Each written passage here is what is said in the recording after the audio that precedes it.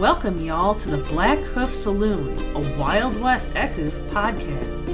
Mosey on up to the bar and get yourself a bottle of firewater or a glass of sarsaparilla and listen to some good old yarns about adventures of law dogs, outlaws, and weird creatures. So set a spell, water your ride or your rider, and get ready to tune up your posses. This is the Blackhoof Saloon.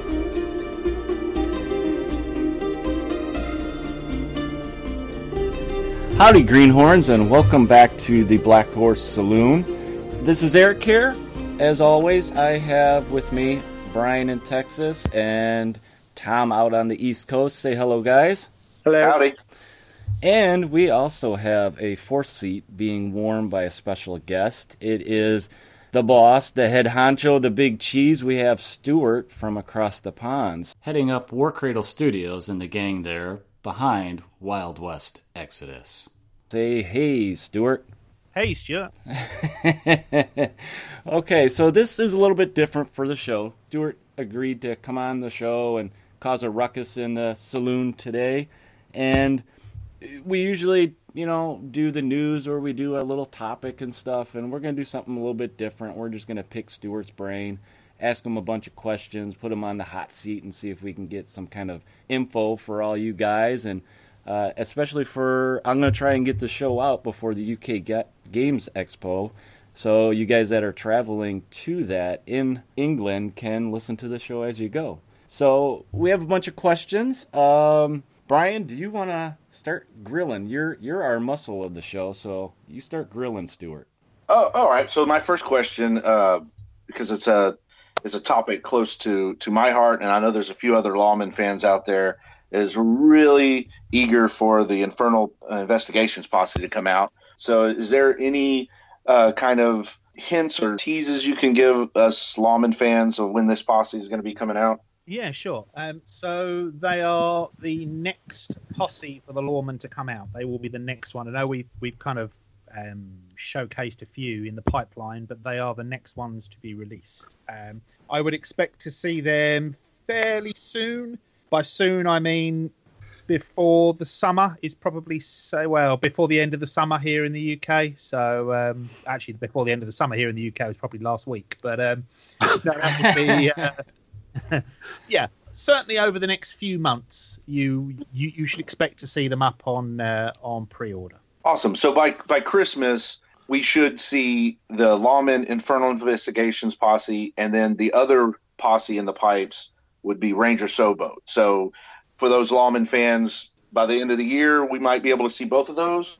I think that would be a fairly safe bet. Awesome, because Calamity Jane is in that Ranger Showboat, and I believe every lawman is going to want that model. Yeah, quite right, too. Brian's got a grin from ear to ear right now. He's like super excited. Right. Yeah. So those who don't know, on Saturday I had a tournament here in Houston, and I actually proxied the Infernal Investigation posse for my 800 build, and was able to bring Helena, Jedrick Powell, and Blackhoof 2020, and then some Rangers. It really went well for me. I had a blast playing those models.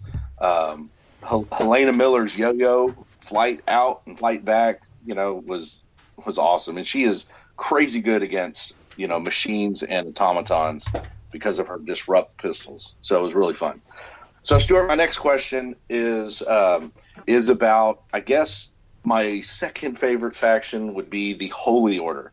So what could you give us in a way of what to expect for the Holy Order in the coming months? Yeah, so for the Order have got, can tell you're a long time player, Brian. You keep calling them the Holy Order. The Order are, they've got, so there's different strands to the Order. I mean, obviously for us, it's really important that we try and get posse sets for each of the main factions out. So we're really keen to get a couple of posses for the Order in the release schedule fairly quickly. We've already showcased it. We have the Divine Intervention posse, which we've shown off. Have we shown off the Portal Vanguard posse as well? I can't remember. We have not seen the Portal Vanguard posse yet, but if you send us the the 3D file, we can attach it to this podcast release. So as they go to the splash point, they can see it. Nice try. So what's in that? So Neura, Elita Neura, her posse, the Portal Vanguard, are on the way as well for the Order at some point this year. Well, I say this year, towards the end of this year, maybe beginning of next year. So right. So within the next 12 months, let's put it that way. Right. So the divine intervention is Makura's posse. Yeah, Makara and her Corcoroli. Yeah, that's right. Right. So we've seen her design sketch. Someone in the studio was actually building Makara and some of the Corcoroli. But we haven't seen a 3D render like we have for some of the other sets. Like we haven't seen the official posse set, so we don't know what actually is going to come into that set yet. Oh right, do you not? Oh okay. Well, I can tell you what's in the posse. That's... Yes, please. Yeah, that would be great. You have Makara. Makara is the boss of the posse. She is obviously she's a kind of the centaur-bodied Corcorolus. The thing about Makara is she's whenever the Order come to a new world for their crusade, she is usually the first one to arrive. So she's the first of the Corcoroli to arrive on the Earth. She in the posse set, she's backed up by you have I'm trying to remember the names now. So you've got Han, who has the Khopesh, the long Khopesh blade, and the heavy pistol. So she's quite good with the Luminant, the Corcoroli Luminant squads that you can field. You've also got Valana and Siraj, which are carrying those massive glaives, those huge long-armed or long-handled weapons. Siraj, you'll remember from the old. There was an old miniature of Siraj from many moons back. Is Siraj an updated mini, or is it going to be the same? Totally updated miniature, in line with the kind of the aesthetics of the new figures. Right. So, the Corcoroli now in the Order are imbued human hosts. So what happens is, because of all this external energy from the Order, the hosts can't contain that energy, so they have to have containment suits. So that's why they're a little bit bigger than regular humans. So the old Holy Order models of armored guys, they're a little too small. So War Cradle has upgraded them, so they're a little bit bigger, and so that's the fluff behind why the models had to be redesigned and they're all a little bit bigger, is because it's a containment suit and the human is kind of in there with someone from the Order, which is an energy being. So I guess those combined, they get trapped inside this containment unit while they're here on Earth. Yeah, I mean, if you had the old Siraj, Auron, and Zane models on the table with the new Corcoroli, it would look like the Corcoroli were doing Bring Your Child to Work Day. They're quite a bit smaller than the new. I mean, there's nothing. They're lovely sculpts, but the new ones, we tried to keep true to the old sculpts. They're little nods, little like helmet details, and some of the armor plates and things are reminiscent of the original models. But yeah, they've been updated and upgraded into the aesthetic that we have for the Corcoroli now. So yes, you have Siraj. You have there's another glaive wielding Corcoroli called Valana. She's in the set too. So they make quite good sort of. Their poses are quite complementary to each other. So yeah, they're quite good, like bodyguard type thing. Not that Makara really needs them. Han's really good for leading your Luminant units, your squads of Luminant Corcoroli.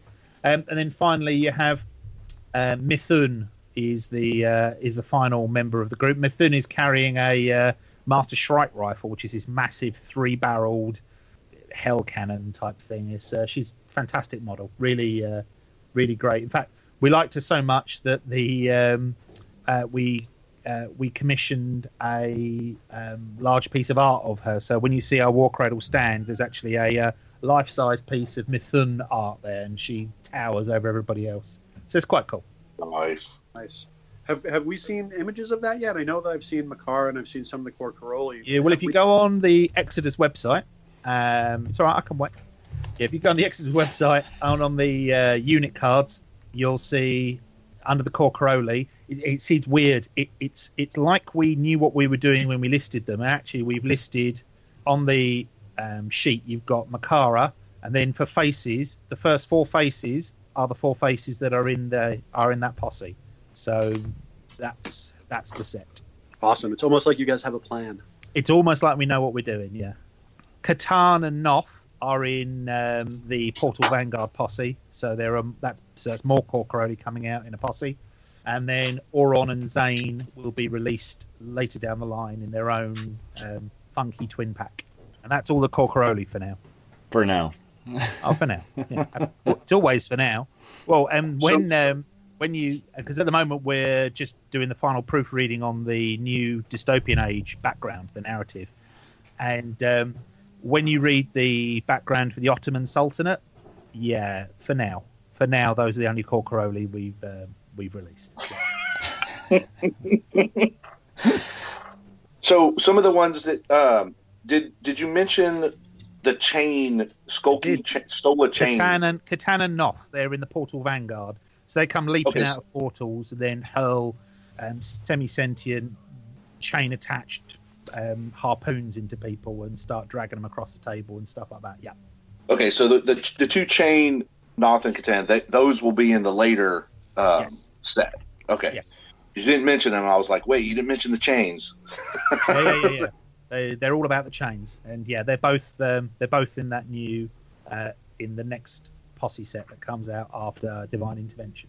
Okay, and can you say who all else? Because so it'll come with those two. It'll come with the Nura. I'd have to have a look. Yeah, so Nura is the boss for that posse, and then it would be off the top of my head, I believe it's Aaron Bran, Janna Salto, and Venetici Helios, I believe. Okay. That's what I was assuming. A lot of fancy sounding names, but basically it's the 3 other named Estrella. Yeah, there you go. Get you with all your terminology. That's quite right. 3 other Estrella. See, one of the things we've done with the Order is we've really started to try and make them less of a 1 or 2 note faction. So we're trying to, even with the idea of the spiker or speaker, depending on how you want to pronounce it, we want to have different chambers, for want of a better word, different subgroups within them. So I mean, the Corcaroli are all largely an elite subgroup within the Order anyway. But for the Spiker, who are up until recently, they were the ones doing all the work for the last 1,000 years as part of the Order. So they've, traditionally they've got different groups, different roles, and so you have the Estrella.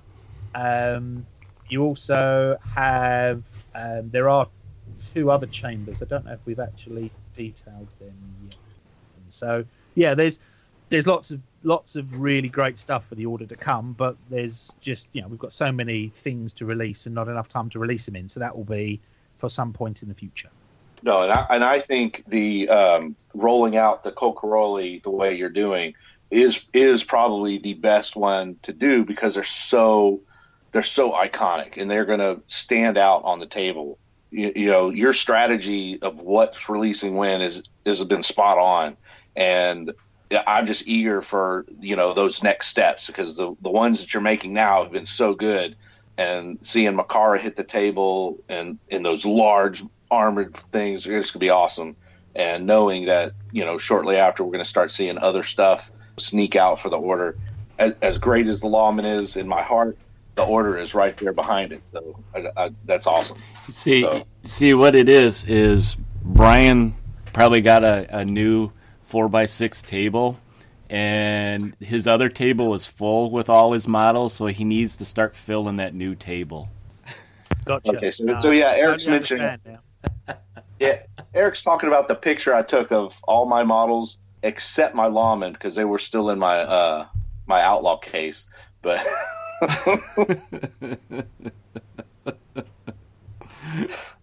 I couldn't help it, Brian. And I added another 13 models this week. I had a question. Looks like over the summer I'll be adding more. Yeah, I think so.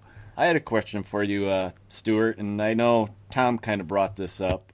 We were wondering about the War Host program. I know all three of us are probably going to jump on it. We're all eager to spread the word.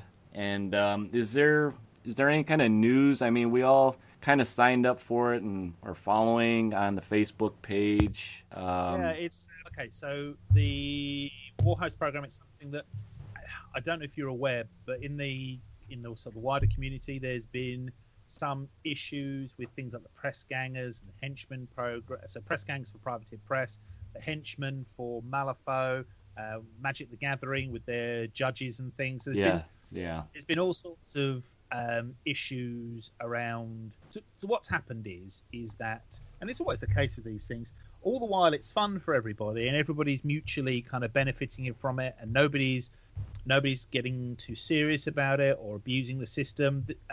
Any system tends to hold up quite well. But when you get people that start to either try and treat it like a living, or they try and treat it like somehow they are bigger or better or more important than either the company or the customers, neither of those things should be true, then, I mean, really, I see a volunteer program, a scheme, ideally with the War Host, but any scheme.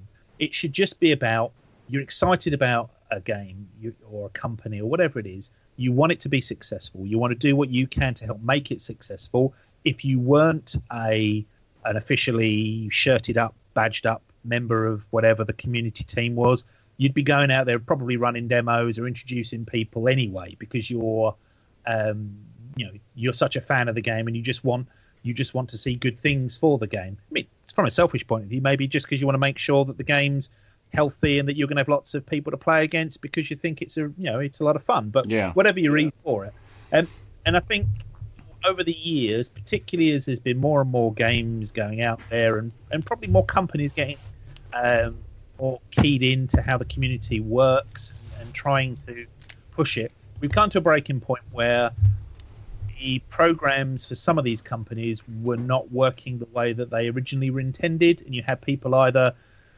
there was crossing that line where the question was, well, are they actually working? Is it essentially getting people to work for you, but you're not actually going to pay them or give them medical insurance and stuff like that?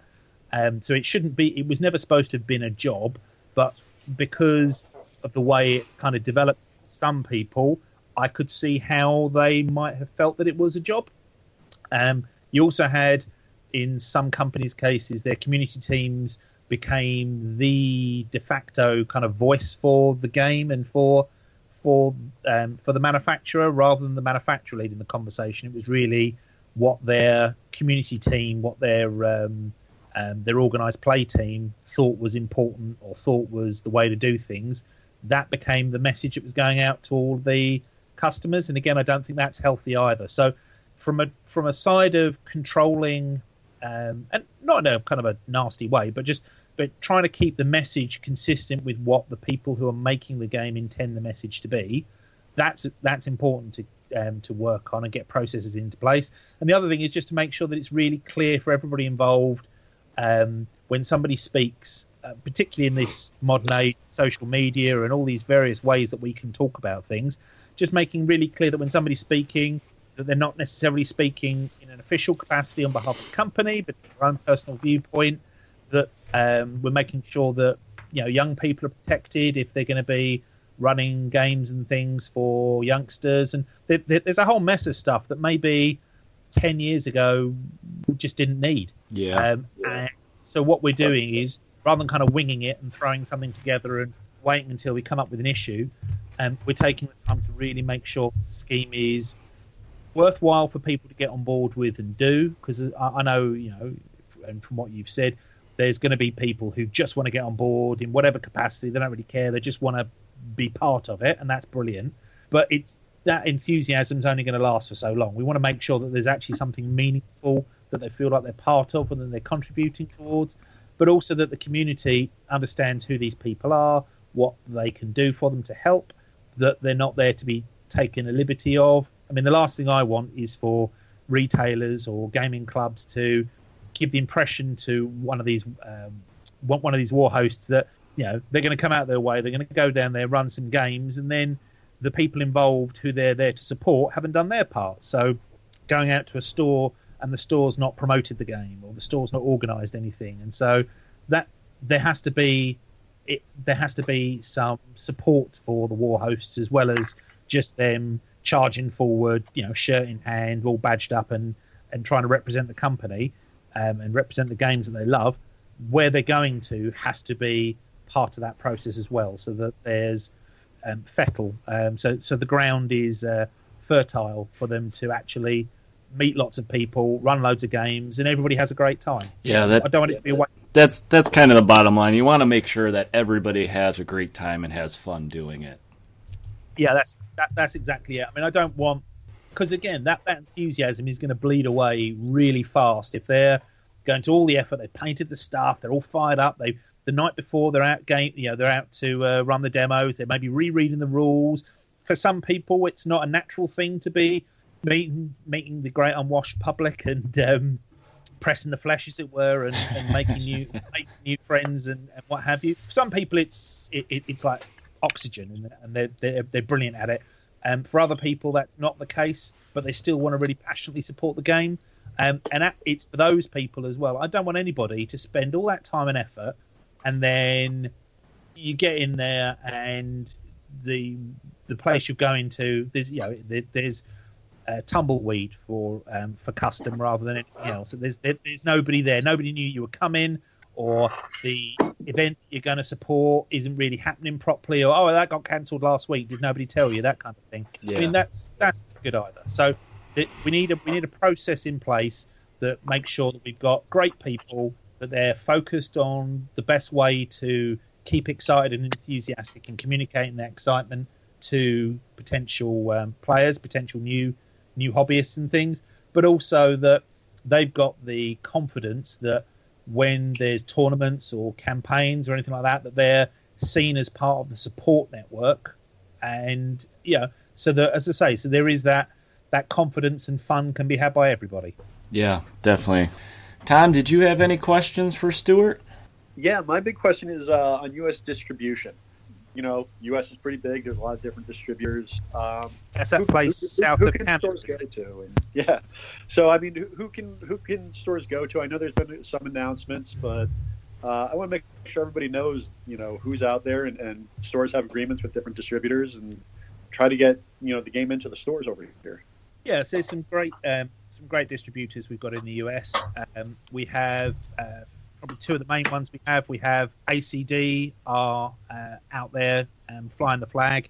They're able to supply and support their stores. We've also got Southern Hobby Distribution as well out in the US, and both of those are great places to go to support retailers. Particularly, they've got stock in the US. They've got decent volumes of stock as well, so that it's not like retailers are going to be waiting for stuff to come out of the UK to get over to the US and then from the US onto their store. And that stuff is out there right now, sort of ready to go. If you pick up the phone, or the retailer picks up the phone to one of the distros and puts an order in, it's literally the time it takes them to pack your order and get it out the door to you is the time you're waiting on. That is fantastic. All right, what else do we got for Stuart, guys? I know, Stuart, that we just saw an announcement go out for Gen Con, and that the War Cradle crew has put in 2 tournaments at Gen Con. Do you have any details about what to expect for those tournaments yet? Yeah. Or that stuff's still in the work? I have local guys that went, as soon as those went up, they signed up for them. They're all super excited about them. Yeah, I mean, we're really excited too. There's going to be our first big tournaments in the US. We're going to be making sure that they run using the Gunslinger rules from the packs that you can download from the Exodus site. They are going to be a lot of fun. You're going to have the studio will be there. We'll have the likes of Darren and the Trailblazer guys are going to be there as well. We'll have prize support. We'll have some quite special little prizes as well, but we haven't made announcements on that yet. We're going to have a whole bunch of people from all over the US who are going to be either meeting for the first time or traveling up in groups, and it's going to be a lot of fun. We've got them on 2 days as well. 2 different days for the show. So either they can attend both, or they can attend them separately. Yeah, if I remember right, you're doing like a smaller point list on the Friday, like the 500 point, and then Saturdays your bigger one, like the 1500, I believe is what it was. Yeah, so we've got. So we're going to go through all the details on these. The next big show for us is actually this coming weekend. We've got the UK Games Expo, and there'll be lots of bits and pieces there. But yeah, then the next big show we're talking about will be Gen Con, and we'll announce the exact details, prizes, and other bits and pieces. In the coming couple of weeks. It's very exciting. I know a lot of players, me for one, are very excited to see that you guys are going to be running the tournaments at the different cons and stuff, starting at Gen Con. What a better con to start at. And I know there's a lot of people excited, so that's really cool news. Yeah, don't be like me. Read that entire Gunslinger document. All the tournament information is after the league information. I kind of stopped at the league information and felt kind of dumb when Stuart said, well, just read the whole document. So make sure you read the whole thing. Oh, sorry. I had a game with somebody the other day of Exodus, and they were reading something. They read a rule to me, and they stopped. They read the rule out the rule book. They played in a particular way, and I said, no, I don't think you can do that. And they read the rule out to me. They grabbed the rule book. Well, it's in your rule book, that old chestnut. So they go, well, here you go. Look, it says here, and they read this sentence to me, and I was thinking that just doesn't sound right. It doesn't sound complete. And so I grabbed the book and I had a look, and they'd stopped reading halfway through a sentence. They'd read the first half of the sentence that supported what they wanted to do, but then not read the second part of the sentence, which made them not be able to do specifically what they wanted to do. Yeah, reading the tournament pack and just reading the first half and going, I don't know where these rules are. That's not so helpful. Yeah, reading is fundamental. So you brought up playing a game. How often do you get to play, Stuart? Not very often, if I'm brutally honest. I mean, outside of playtesting, usually when I play, I'm playing it's not a full game. It will be an aspect of a game, because we're trying. Like, for example, we were playing around with Quick and the Dead the other day and just trying out the Quick and the Dead rules, and really happy with those, and just seeing how that worked and how that interacted with some stuff. Really, really good. So I do get to play with when I can, but I'll be honest, not only have we got obviously Wild West Exodus, we've got their other games in the dystopian age, and War Cradle is also developing other games that aren't from the dystopian age. So there's quite a lot going on in terms of opportunities to play games, but they're not always necessarily social games. They're more work than anything else. So just because you slipped that in there, what's going on besides dystopian age? Can you tell us? Well, we probably talked about some of it in various places. So we have for Firestorm, the Firestorm universe, which is the science fiction universe. You have Firestorm Armada, which is space battles with massive star cruisers hammering each other in the cold, uncaring void of space. You have Planetfall, which is the planetary assault kind of sister game to Armada. We also have a really great World War II historical card game that's in development at the moment, and we've been playing around with that. And we also have there's a couple of dice games that I'm kicking the tires of. I've got some thoughts as to what they could be used for. So we've got a whole mess of things that we're developing. We've also got War Cradle Studios. We're always looking for IP and other bits and pieces to develop. So there's a few intellectual properties that we're looking at and mulling over some ideas. I can't go into them at the moment, but certainly lots of things going on behind the scenes. The Wild West Exodus and Dystopian Wars are probably the two that we're talking about the most, because they are the closest to either release or beta test or what have you. But there's lots and lots of other things kind of bubbling away behind the scenes. Bunch of busy bees in that studio. Yeah, that kind of teasing about what they're branching out in, all it says to me is things are going well. I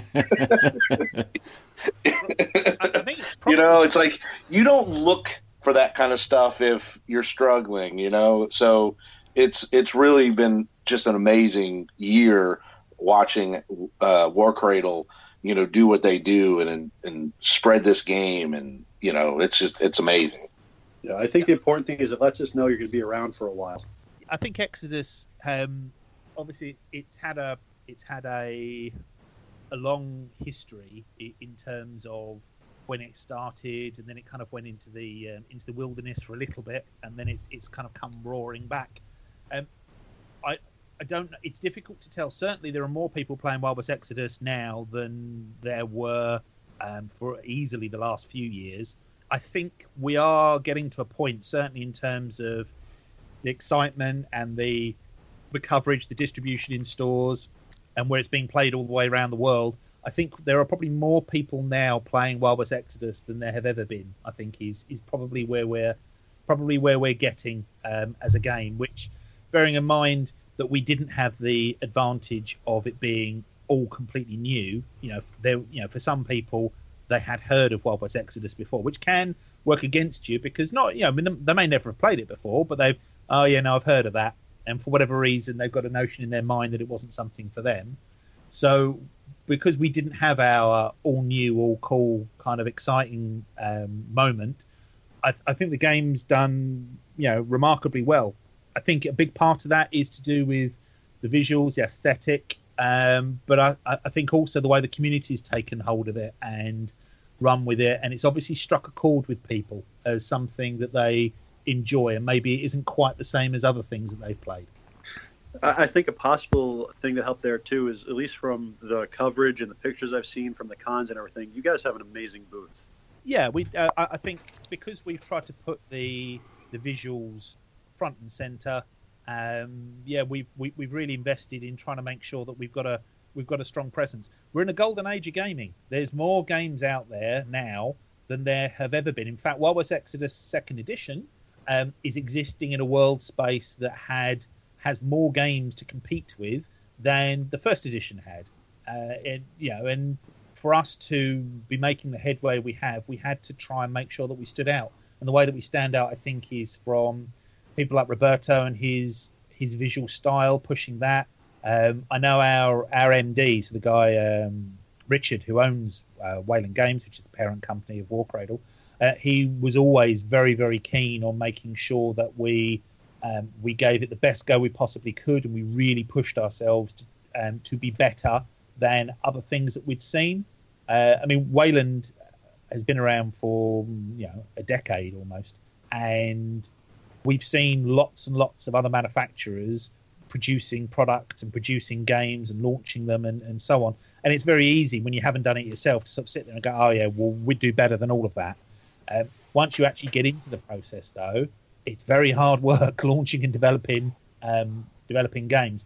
So, but Rich has been, he's been really quite instrumental in pushing us, in really driving behind the scenes, driving stuff forward. And I think overall that it's that great combination of trying to stand out from the crowd, and you do that by having the best possible artists, sculptors, community team, support team, and having the kind of the business planning behind it to kind of ensure that all the effort and excitement actually has a purpose. Because sometimes you get very excited about things and it doesn't actually translate into anything that's going to keep the company in business. Well, you guys, something I noticed too is you guys have always been on that very high, standard of interacting with the community too. And when you kind of nurture the community the way that you guys have with Wild West Exodus, the fans, respond to that, and they respond positively, hands down. Yeah, like I say, I think it's been very pleasing, humbling, flattering the way that the game has been received by people. And it's, I mean, you know, I'm not confident of anything. Don't take anything for granted, but I had some confidence that the game, you know, a Wild West game would probably do quite well in Arizona, in Texas, in those kind of states where it was a fantastical version of your heritage. I think that was that. Yeah, if it was ever going to be the Wild West game was ever going to be successful, it will be successful in the states where the Wild West was actually a thing. But it's been, I mean, obviously you guys have been hugely supportive. It's been great also to see people in Poland, people in Germany, people in France, people in Nottingham, you know, people all over the UK, people in Australia, getting on board with the game, getting excited about the game, and you know, for some of them in the's countries, the Wild West is as fantastical a place as Narnia. You know, it's not a real thing. It's just a thing they've seen in movies or they played as a child. It isn't a real place. So that's been brilliant. That's been really great. And there are some fantastic fans of the game all over the world. Very, very humbling. So, Stuart, along with the presence, we know that, you know, you guys are going to be at UK Games Expo. You know that you're going to be at Gen Con. What's your schedule like, you know, through the end of the year and beyond as far as public appearances? Or is that not even planned out yet? Yeah, well, we know where we're going to be. So we will be we're at the UK Games Expo, is our next port of call in a few days' time, shockingly. We've also got the Gen Con, which is a big, exciting one for us. What I really like about the two shows, and I'm hoping to get to Adepticon next year, is that it definitely has a different feel to it. The different US cons, they're not all the same kind of thing. They have different crowd, so it's been quite good to be able to attend some different ones this year. We did PAX at the beginning of the year. That was good. Been interesting seeing not so much in. I mean, the fans of the game seems to be a universal language, that kind of passion and enthusiasm. But actually, then you get a little taste of the culture, and like I say, so you get to down in Texas, and that definitely had that feel of you know, the world that Wild West Exodus was kind of taking inspiration from. But then you go up to the massive convention centres and things at Gen Con in Indianapolis, totally different feel. But as soon as you get people at your stand getting really excited and really enthusiastic, all that vanishes. You forget you're in a giant convention centre, and actually you're just focusing on the demos that's being run or the miniatures you're talking about in the cabinet, or if they're in a conversation with me, I'm gesticulating wildly and trying to draw airships in the sky and things like that, trying to explain what various bits and pieces are and what it represents and so on. So that all kind of drops away once you start kind of meeting up with the fans. So yeah, trying to get as many of these shows in hand as possible, I think, is obviously cost effectiveness willing, but is a good thing. So we're doing Gen Con. We've also got there's a tabletop gaming has a convention back here out in the UK.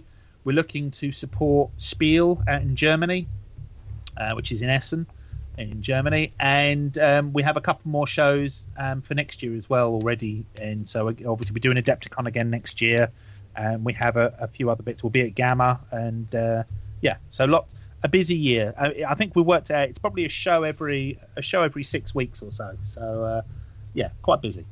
Right. Well, there's a really big one coming up in Philadelphia. Is there? There is. I know I've been banging the drum for this one, but yeah, PAX Unplugged is going to be in Philadelphia. Any thoughts on that? PAX Unplugged. It's definitely one of the ones we've been looking at. I would have to check with our team to see if we're going. I don't believe we are, but I will. If you guys are saying it's a good one, I'm happy to have the conversation again to revisit it. Well, Tom already offered to give me his couch, so maybe he has more furniture for you guys. Yeah, if you've got couches for 30 people, we can probably bring the whole crew. I got a couple of cots, a few couches, some sleeping bags. Yeah, no, that could be okay. That's one for us to look at then. PAX Unplugged. I'll have a look. No promises, but I'll certainly have a look at it. Awesome. We get some presence up here in the Northeast. We're densely populated. Right, and you mentioned PAX South in San Antonio, and the store I did a tournament with on Saturday. That was one of the buds planted from PAX South.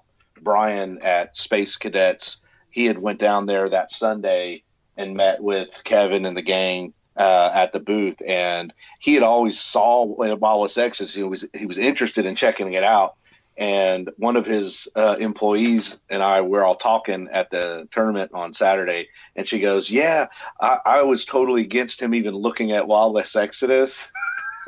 And they were at PAX, and she saw the booth and was like, "Oh my God, yes, you have to get this game."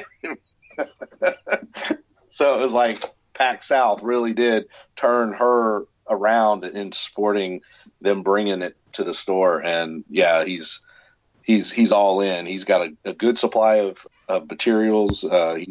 He was actually pulling up his order form that Saturday, to look and see what else he's going to bring into the store. So yeah, so the tournaments are great, but y'all's booth is what's selling the game to like store owners and stuff. So yeah, as many of the trade conventions and the game conventions that your booth splashes down on definitely does cause a ripple effect in that area. I guess it shows that we're serious about what we're doing. And like I say, there's so many games out there that we have to do everything to kind of, because we think our game's great, and we need to do something to kind of wave our hand in the air and say, look, come check our stuff out. Look, come have a look at it, because we're fairly confident that once people have had a look and that they enjoy it, that hopefully should be all that's needed to get them hooked. Right. Like, for example, the cosplayer that came out as Legendary Nemu, and then she came out as Countess. Yeah, Augustus. Augustus. Byron. Yeah. Tabitha. Yeah. So you guys like that kind of stuff, then? Yeah. Oh, that's brilliant. That's a stroke of brilliance. So one of the things that y'all did that just it drew a lot of people in. Yeah, I can see that. I suppose it puts it gives brings the characters to life. We've got some set decoration as well. So we've got the RJ generator on the stand, and all the graphics and things we have. We've got some other bits and pieces as well in the pipe. We've got a couple of surprises coming. Some new feature tables as well. So yeah, good stuff. Yeah, Rob Hawkins had a blog out last week about the new table for Gen Con, and it's looking brilliant, and he's not even halfway finished.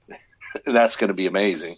Yeah, there's the place to see the whole thing will be at Gen Con, but we're looking forward to it. Roberto was sort of working on concept art for it for quite a while, just really making sure that it sent the right signal for where we were for 2018.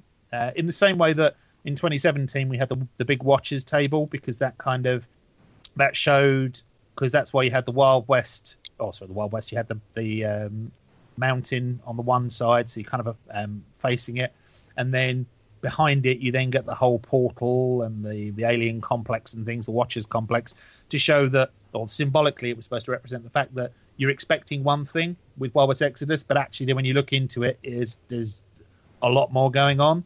Obviously, for 2018, it's about the dystopian age, and that the Wild West Exodus is a really important part of this much larger world. So the table is going to, again, show how the Union and how the Wild West Exodus fits into a larger narrative as well. So lots to look forward to. Right. Awesome.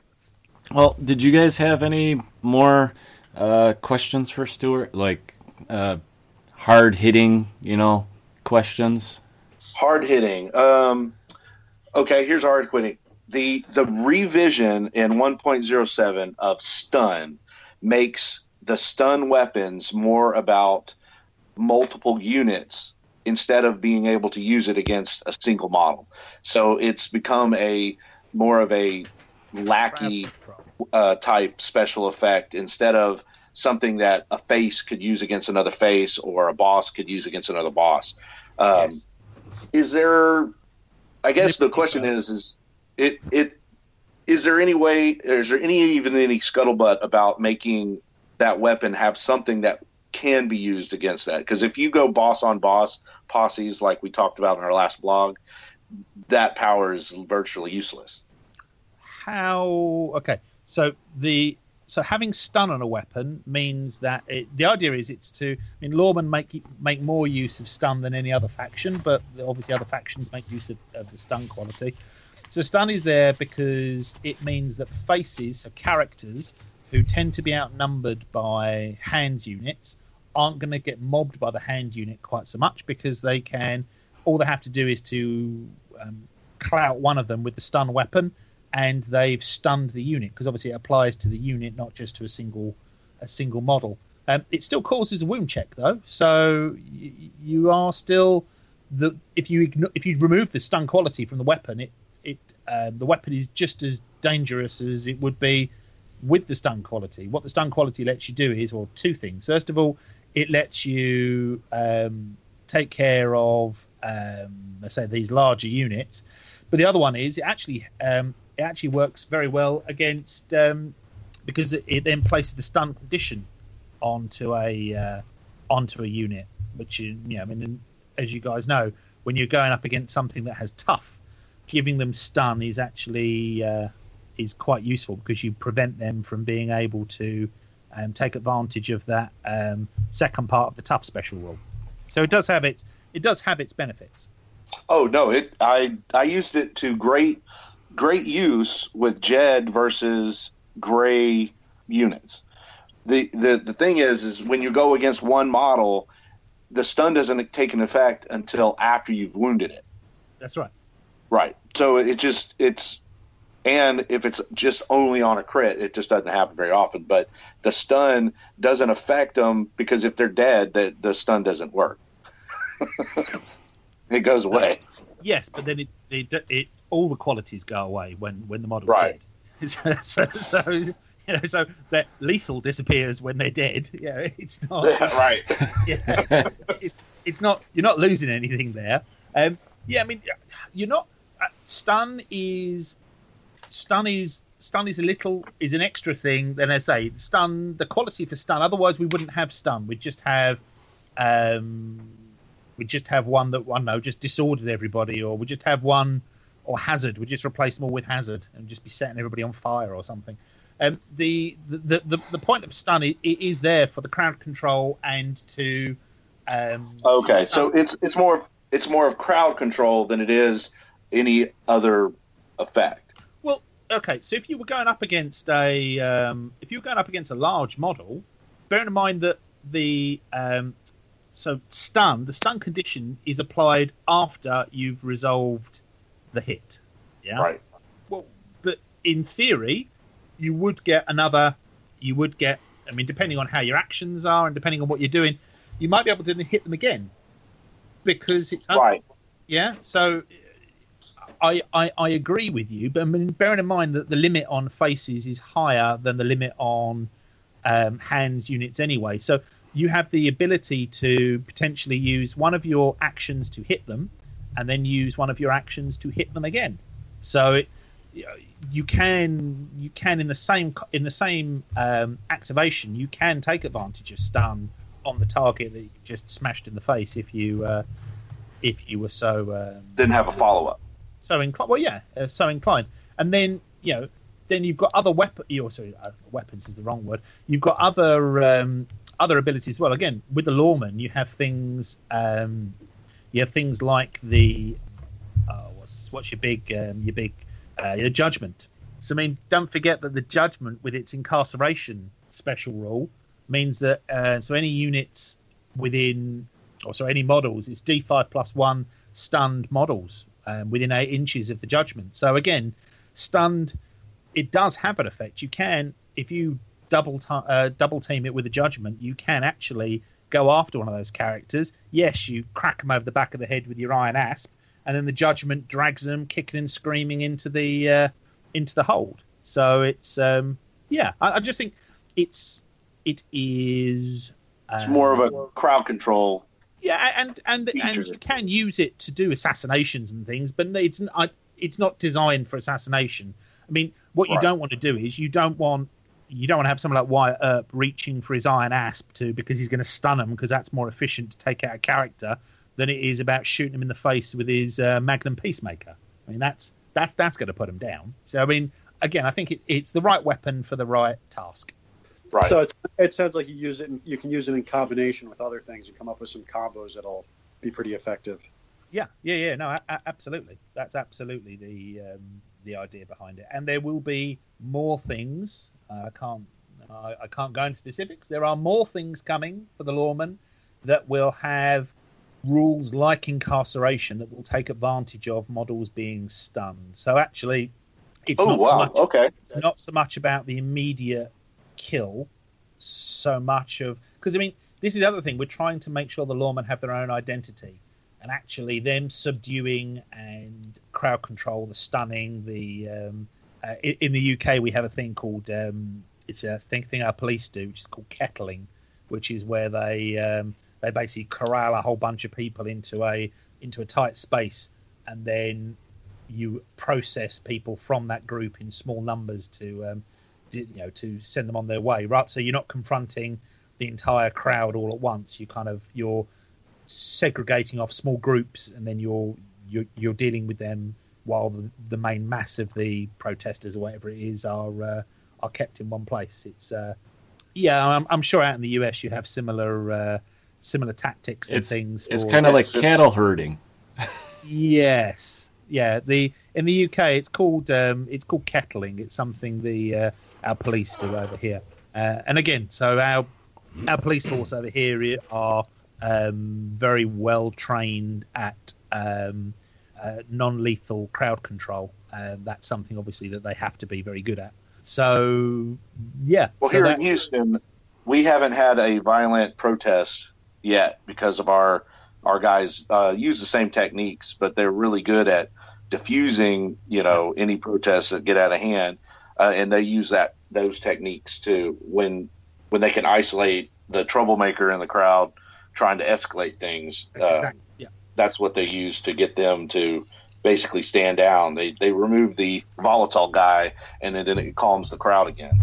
Yeah, that is exactly it. So I'm not saying that that's the only way that you're going to be able to play the lawman, but that is an aspect of how the lawman will work because more often than not they're going to be outnumbered. More often than not, they're going to be individually better skilled than unless it's. I mean, lawman against something like watchers is a slightly different dynamic, but lawman against outlaws, which is I suppose the classic matchup, you're probably going to have more lawman characters, and the outlaws are going to have more outlaw sort of like gangs and rank and file type stuff. So yeah, there will be some tactics and some units and things that will help you play to that way of doing things. And there's nothing more frustrating for your opponent than they've got their guy who's got like massive amounts of grit, and he's got this protection against this attack and so on. To see him kind of takes a tap to the noggin, down he goes, and then he's like trussed up like a chicken and dragged off. That's a mechanic that we want to play up a bit too.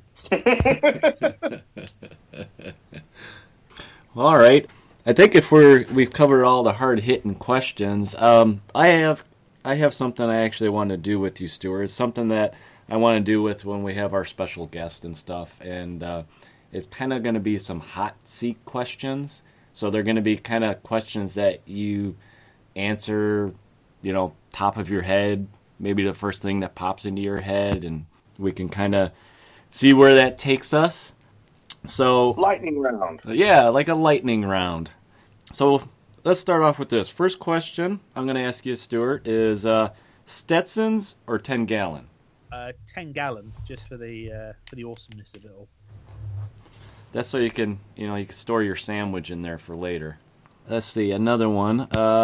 So I want to know, and along the lines of favorite Western movie / actor. Do you have a favorite Western movie or actor, Stuart? I really enjoy Tombstone. In fact, I watched it again the other day. I think it's probably my favorite of the films. Particularly, what I like about it is, so look, I like the kind of the lone guy up against it. Like your Clint Eastwood style things, where really they don't have a terrific amount to lose personally, and they're more about going in there and sort of saving the townsfolk or saving, or just getting involved. They don't have to, and it's an aspect of their personality that they've chosen to put themselves in harm's way. So I like those kind of films. I think they're really good. But I really enjoy Tombstone because I think the dynamic between the brothers is really good. The dynamic, even the outlaws, they have they're not just black hats. They actually do have depth to their character. And the fact that the stakes are very personal. The town, there is a threat to the town indirectly in the sense that the cowboys are running everything, but it's more about this notion of authority. And actually, you see the way that Wyatt deals with when he takes over the share in the game, in the poker game at the beginning, and where it's that fine line between the lawman. It's about being a bully is the wrong word, but it's about asserting control, and then it's down to the individual as to whether or not that control will impact on other people's lives or not, and to the degree that it impacts on other people's lives, and the fact that the heroes are so flawed in Tombstone as well, and obviously Val Kilmer as Doc Holliday is amazing. So it's got depth, and it's very grey because the Earps are not massively the heroes. But they are the heroes, but they're flawed heroes, and it's I think it's fantastic. Great performances by everybody involved, and a terrific version of a story that we perhaps don't know, the truth of it. Really, we know the major blows of the story, but we don't know what it was like to actually be there. So I think it's as good a version as any. But in terms of actor, though, as much as I do enjoy it, I do think that probably Clint Eastwood is a fantastic actor, and in terms of his roles, as a kid, I did have a soft spot for the John Wayne kind of more kind of satire westerns. But I mean, again, that's a nostalgic, nostalgic kind of take on things. I mean, there are so many good. It'd be interesting because we have some releases coming up for Exodus which are inspired by westerns. Like the cinema westerns, I guess you're saying. Yeah, and I'm not going to go into the specifics on it. But yeah, there is there are some more like the spaghetti western, the Sergio Leone type stuff, and some of the actors from that in terms of how they. You've got Clint Eastwood, so stuff. But then, some of the stuff that, some of the less well known, well known actors that, to the average cinema goer, I just think some of those performances are absolutely phenomenal, really good. Here's another question for you, Stuart. Little more lengthier. If you were a Wild West character, like someone you would find in the frontier, historical, who would you want to be historically in the Wild West? In the real Wild West? In the real Wild West. See, I think Bass Reeves was quite an interesting character, the real Bass Reeves. However, I would say, I stumped him. Yeah, well, look, I like the idea of somebody like Wyatt Earp. I think he lived an interesting life. I mean, it's always the way, isn't it, that you're going to be... Historically, there were hundreds of thousands of people that would have lived throughout that period, but we only really remember the ones that became legend.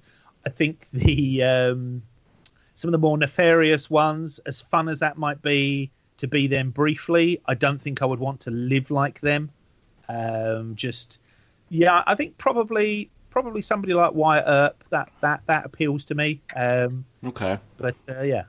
Yeah, he actually had one of those amazing lives that with all that kind of stuff that he was involved in with, the outlaws and, his time as a lawman, that he actually survived all that violence and made it into the 1920s and passed away as an old man. Yeah, I mean, he was still alive when the First World War ended. Yeah. So, which is just, you don't think of him as as being of that period. You do just think of him as the Kurt Russell kind of character from years ago. But no, he had a whole life. I mean, at his funeral, we had there were all the people, all the big Hollywood stars of the time were at his funeral because he was he was well regarded. He was famous when he died. He was such an iconic, real person that inspired so much in the world of cinema and fiction and stuff. So definitely an interesting character. Okay, follow up to that one. Character in Exodus, who would you be? Oh, now you're talking.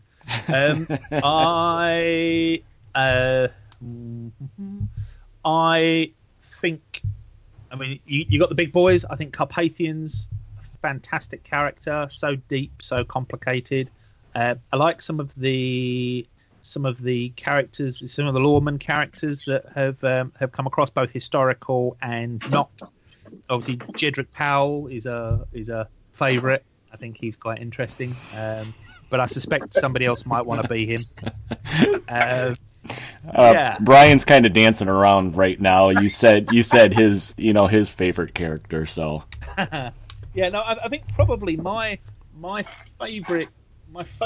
absolute favorite character is going to be somebody like Tesla. I think Tesla is a really interesting character, and I really like Lincoln. I think the Exodus incarnation, the dystopian age version of Lincoln, is a really interesting character. Obviously, he achieved a lot as his historical counterpart did, but his life after death is particularly interesting. So yes, Lincoln.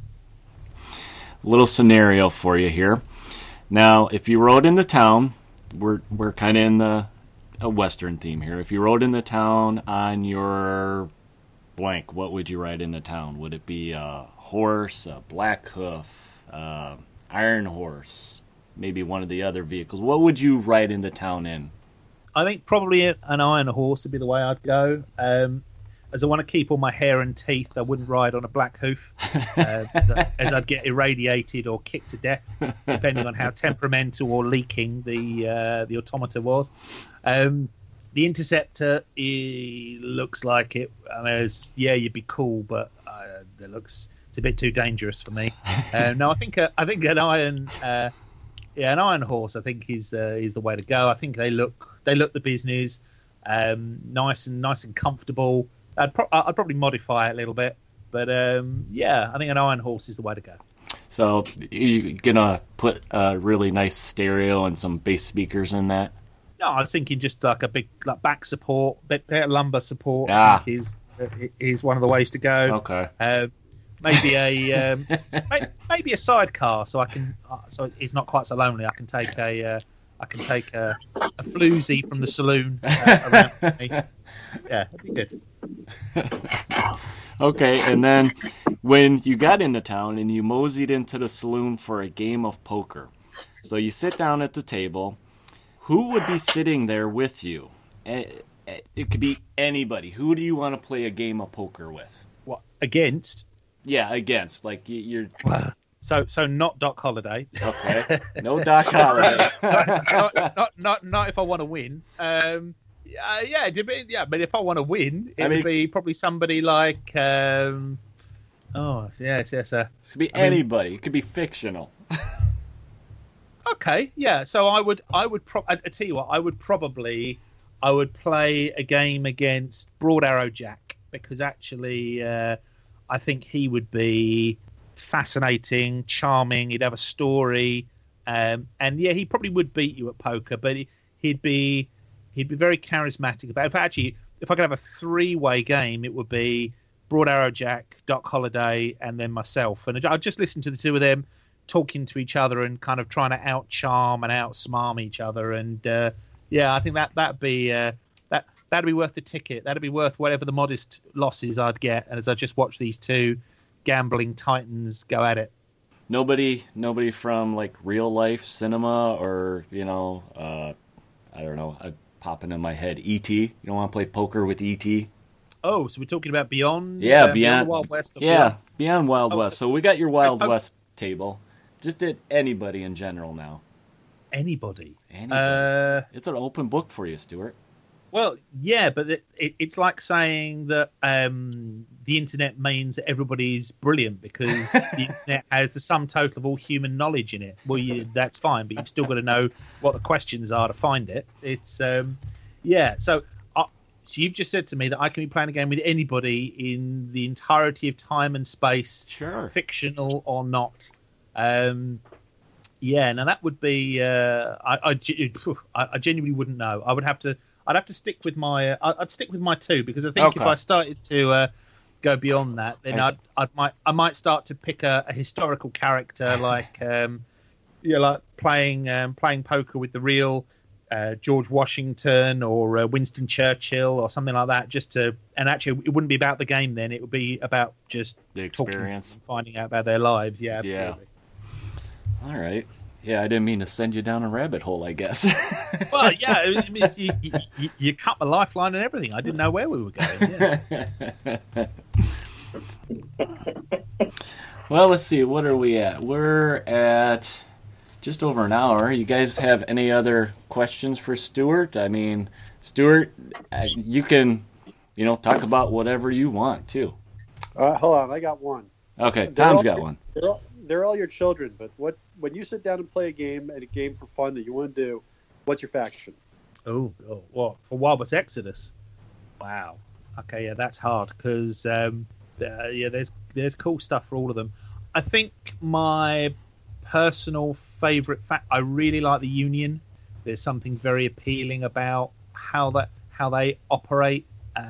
And I like having, again, it goes back to what we were talking about having options. And actually, I quite like sometimes not having as many options, because then I can find my own. I need to have clearly defined parameters in my own personal hobby, because then I can kind of innovate around what's defined.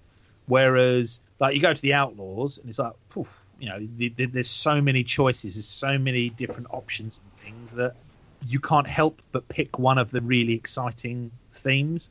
Whereas if I was doing Union, I'd sort of look at the Union and go, well, okay, I could actually do like an engineering, the Corps of Engineers. So I could take Campbell, and then all of my Union armored guards and stuff, but I could give them all like backpacks with trenching tools and stuff like that, and I could. And then pick models, sympathetic models that would be that kind of sapping demolitions type thing or construction type thing. So I like finding twists on existing ideas, but because of that, the ideas need to be really clearly defined. And I think the Union is a fairly clear explanation as to what the Union would be. If I was to do the Hex, because I've got a lot of fond thinking on the Hex, it would be about them picking I would represent something like a corrupted or like a treacherous Union detachment that's gone rogue or gone into business for themselves, kind of thing. So you would have all your bandits and cutthroats and things. You'd use Union models, but paint them up kind of bit like a slightly ragtag bunch of Union soldiers. So they don't, on first glance, you'd think it was a Union force, but actually then you look at them and you realise, the beards are really unkempt. The body language is kind of slouched a bit more. The skins are slightly unhealthy pallor. The weapons aren't quite as well maintained as they should be, or a bit patched together, and so on. So yeah, I like playing around a theme, but I need to have a strong theme to play with. So Hex or Union. Love it. I agree. I play better or have more fun when there's a little bit of a story around it. Well, I think you survived all our hot seat questions, Stuart, and we got some good stuff going on there for what we got coming out in the world of Wild West Exodus. And actually, thank you, Stuart, for coming on the show and sitting down with us three stooges and rambling on and on about the game. No. It's look, I enjoy doing it because you guys have been supporters of the game for a long time. When I was sort of first getting into the Wild West Exodus setting, people like Brian were massively supportive in the in those early days. Just in kind of and Tom, you too, just in terms of making sure that we had a slightly smoother entry into the community. So anytime I'm more than happy to pitch in and shoot the breeze with you guys. Cool, very good. Yeah, it's kind of funny that these guys, as part of our community, I've only met them a few times, and it just, with Wild West Exodus and our community, it really does, I think, generate friendships and, get people together to have fun. Yeah, I mean, I think, Eric, there's been a sort of with the second edition, there's been a real kind of sense of enthusiasm from some of the stuff I've seen from you on Facebook and the like, and I just think you three are a great example as to why I think the game is starting to become as successful as it is and starting to get as noticed as it is because you can judge a game by its community, and I think it's good examples in you three. Well, thank you. We try hard. we try to infect the rest of the community, as a Hex player would say. That's fine. Well, they're misunderstood anyway, so it's not. They just want hugs, Brian. Remember, they just want hugs. They just want hugs. It's free hugs for everybody. Yeah, absolutely. Yeah. I just want to thank you for taking the time to talk with us today. Yeah, thanks a lot, Stuart. No, as I say, I'm more than happy to, and I tell you what, you come up with some more searching questions, or because I'm happy to talk about anything. I mean, if you wanted to talk about the origins of second edition and how we came up with the game as it is now, how we developed the rules as they are now, why we developed it in particular ways, what the philosophy was behind things, I'm happy to chat about all that stuff. Oh, that sounds good to me. Ooh, yeah, that'd be good. Well, all right. Yeah, just as a reminder, I'm going to try and get this out for everybody before Stuart, you guys got the convention coming up pretty soon this weekend. As we record, you got a couple more days left to get ready for that. And I just want to remind everybody to, if you're in the UK, to check them out. Say hi, do some demos, check out their new exclusive figure that they're going to have at the cons available at the booth, and you can order it online. It's Emissary of the Blazing Sun. And yeah, thank you again, Stuart, for coming on. I think that about does it for us guys, so I'm going to be editing like a madman to get this out in a couple days, and I hope everybody enjoys it. Any closing thoughts from you guys? Hey, everybody, get out there, play some games. Don't hesitate to proxy some of these cards that are on the website that don't have models. You definitely get a good feel of what's to come. I know I did that this weekend, and it was a blast. Yeah, definitely. It's a good way to try out something that may interest you. I did the same thing. I ran my all-boss posse list actually just yesterday, and after you try it, you can figure some things out. Maybe you need a little bit of tweaking. I think mine needs a little bit of tweaking, but I had a blast doing it. Any closing thoughts, Tom? Yeah, I just want to say to any of the first edition players who may have been down on the game, go into a second edition, because there have been a lot of naysayers. I was one of Stuart's problem children, probably coming through the testing process. The game is fun. It is not the same game. It is a different game as far as mechanically, but the flavor is there, and it's really a fun game. Give it a try. Stuart, you got any closing thoughts? You're kind of the main guest here. I should have started with you. No. It's absolutely fine. I've got nothing hugely to go through. I think, as I say, the Dark Council is a great place for the community to get involved and talk and show off their models and show off how they're getting on. I think what really helps in stores is to have a bit of a champion, a bit of somebody in those retail stores who are kind of pushing and promoting the game. And I think if you want to see your game, improve and grow, then by all means champion it in your local store. If you need help from us, get on the Dark Council and ask questions. There's plenty of people on there, not just War Cradle staff, but plenty of people in the community that can help and answer your questions. And we do listen, would be the other thing I would say. So if there are any thoughts you'd had on things, so the rule books had a few updates. The vast majority are literally just clarifications. It might be, the rules themselves haven't massively changed. There's been a couple of clarifications, or a couple of the intent on a couple of things has been kind of focused on a little bit more. But overall, the game still plays the same way that it did when it came out. It's just been based on how we've had feedback from the community and things, particularly on the Dark Council, particularly the likes of you guys who have fed back on ways to make the game either play faster or play more clearly, or if you get people maybe trying to exploit something that wasn't there or wasn't intended to be there. So the community is a brilliant thing, and the more people that get involved in it, the better the game and the community becomes. So my only thing is to really recommend get involved in your community, get involved online, get involved in your stores, and let's see how massive we can make the game this time next year. Yeah, so don't hesitate, guys, of sending an email to War Cradle and listen, guys, you contact us through Facebook or email us at our Gmail address, and let's create a thriving community. All right, so thanks, guys. That's going to kind of wrap up our episode. Go ahead and check out the game if you haven't checked it out. Just get out there and play some games and have some fun. This is Eric. I'm going to say take it easy and remind everybody as you're out there creating your community to ride with the sun at your back and always roll those crits. We'll see you guys later. No yeehaw this time, Brian? Oh, yeah, no, you caught me off guard.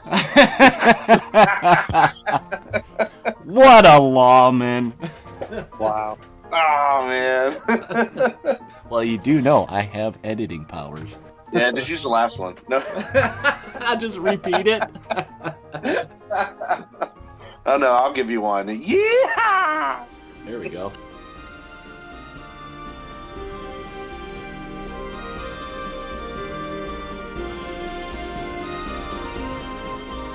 Thanks for stopping by the Blackhoof Saloon, y'all. We hope you enjoyed your visit. Feel free to get a hold of us with comments or questions via the interweb, and shoot us a telegraph at blackhoofsaloon@gmail.com, or find us on the Facebook at Blackhoof WWX Podcast. Music provided for use by Ross Bugden and can be found at one of his YouTube channels, Ross Bugden Music or Ross Bugden Composer. Until your next visit, ride with the sun at your back and always roll those crits.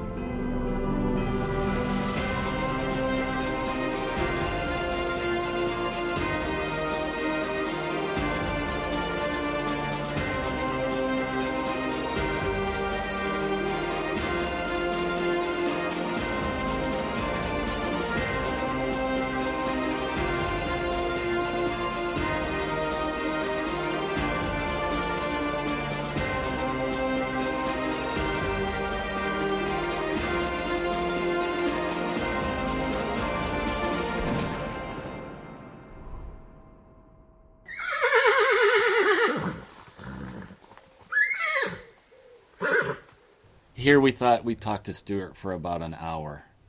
Nope, y'all got me talking.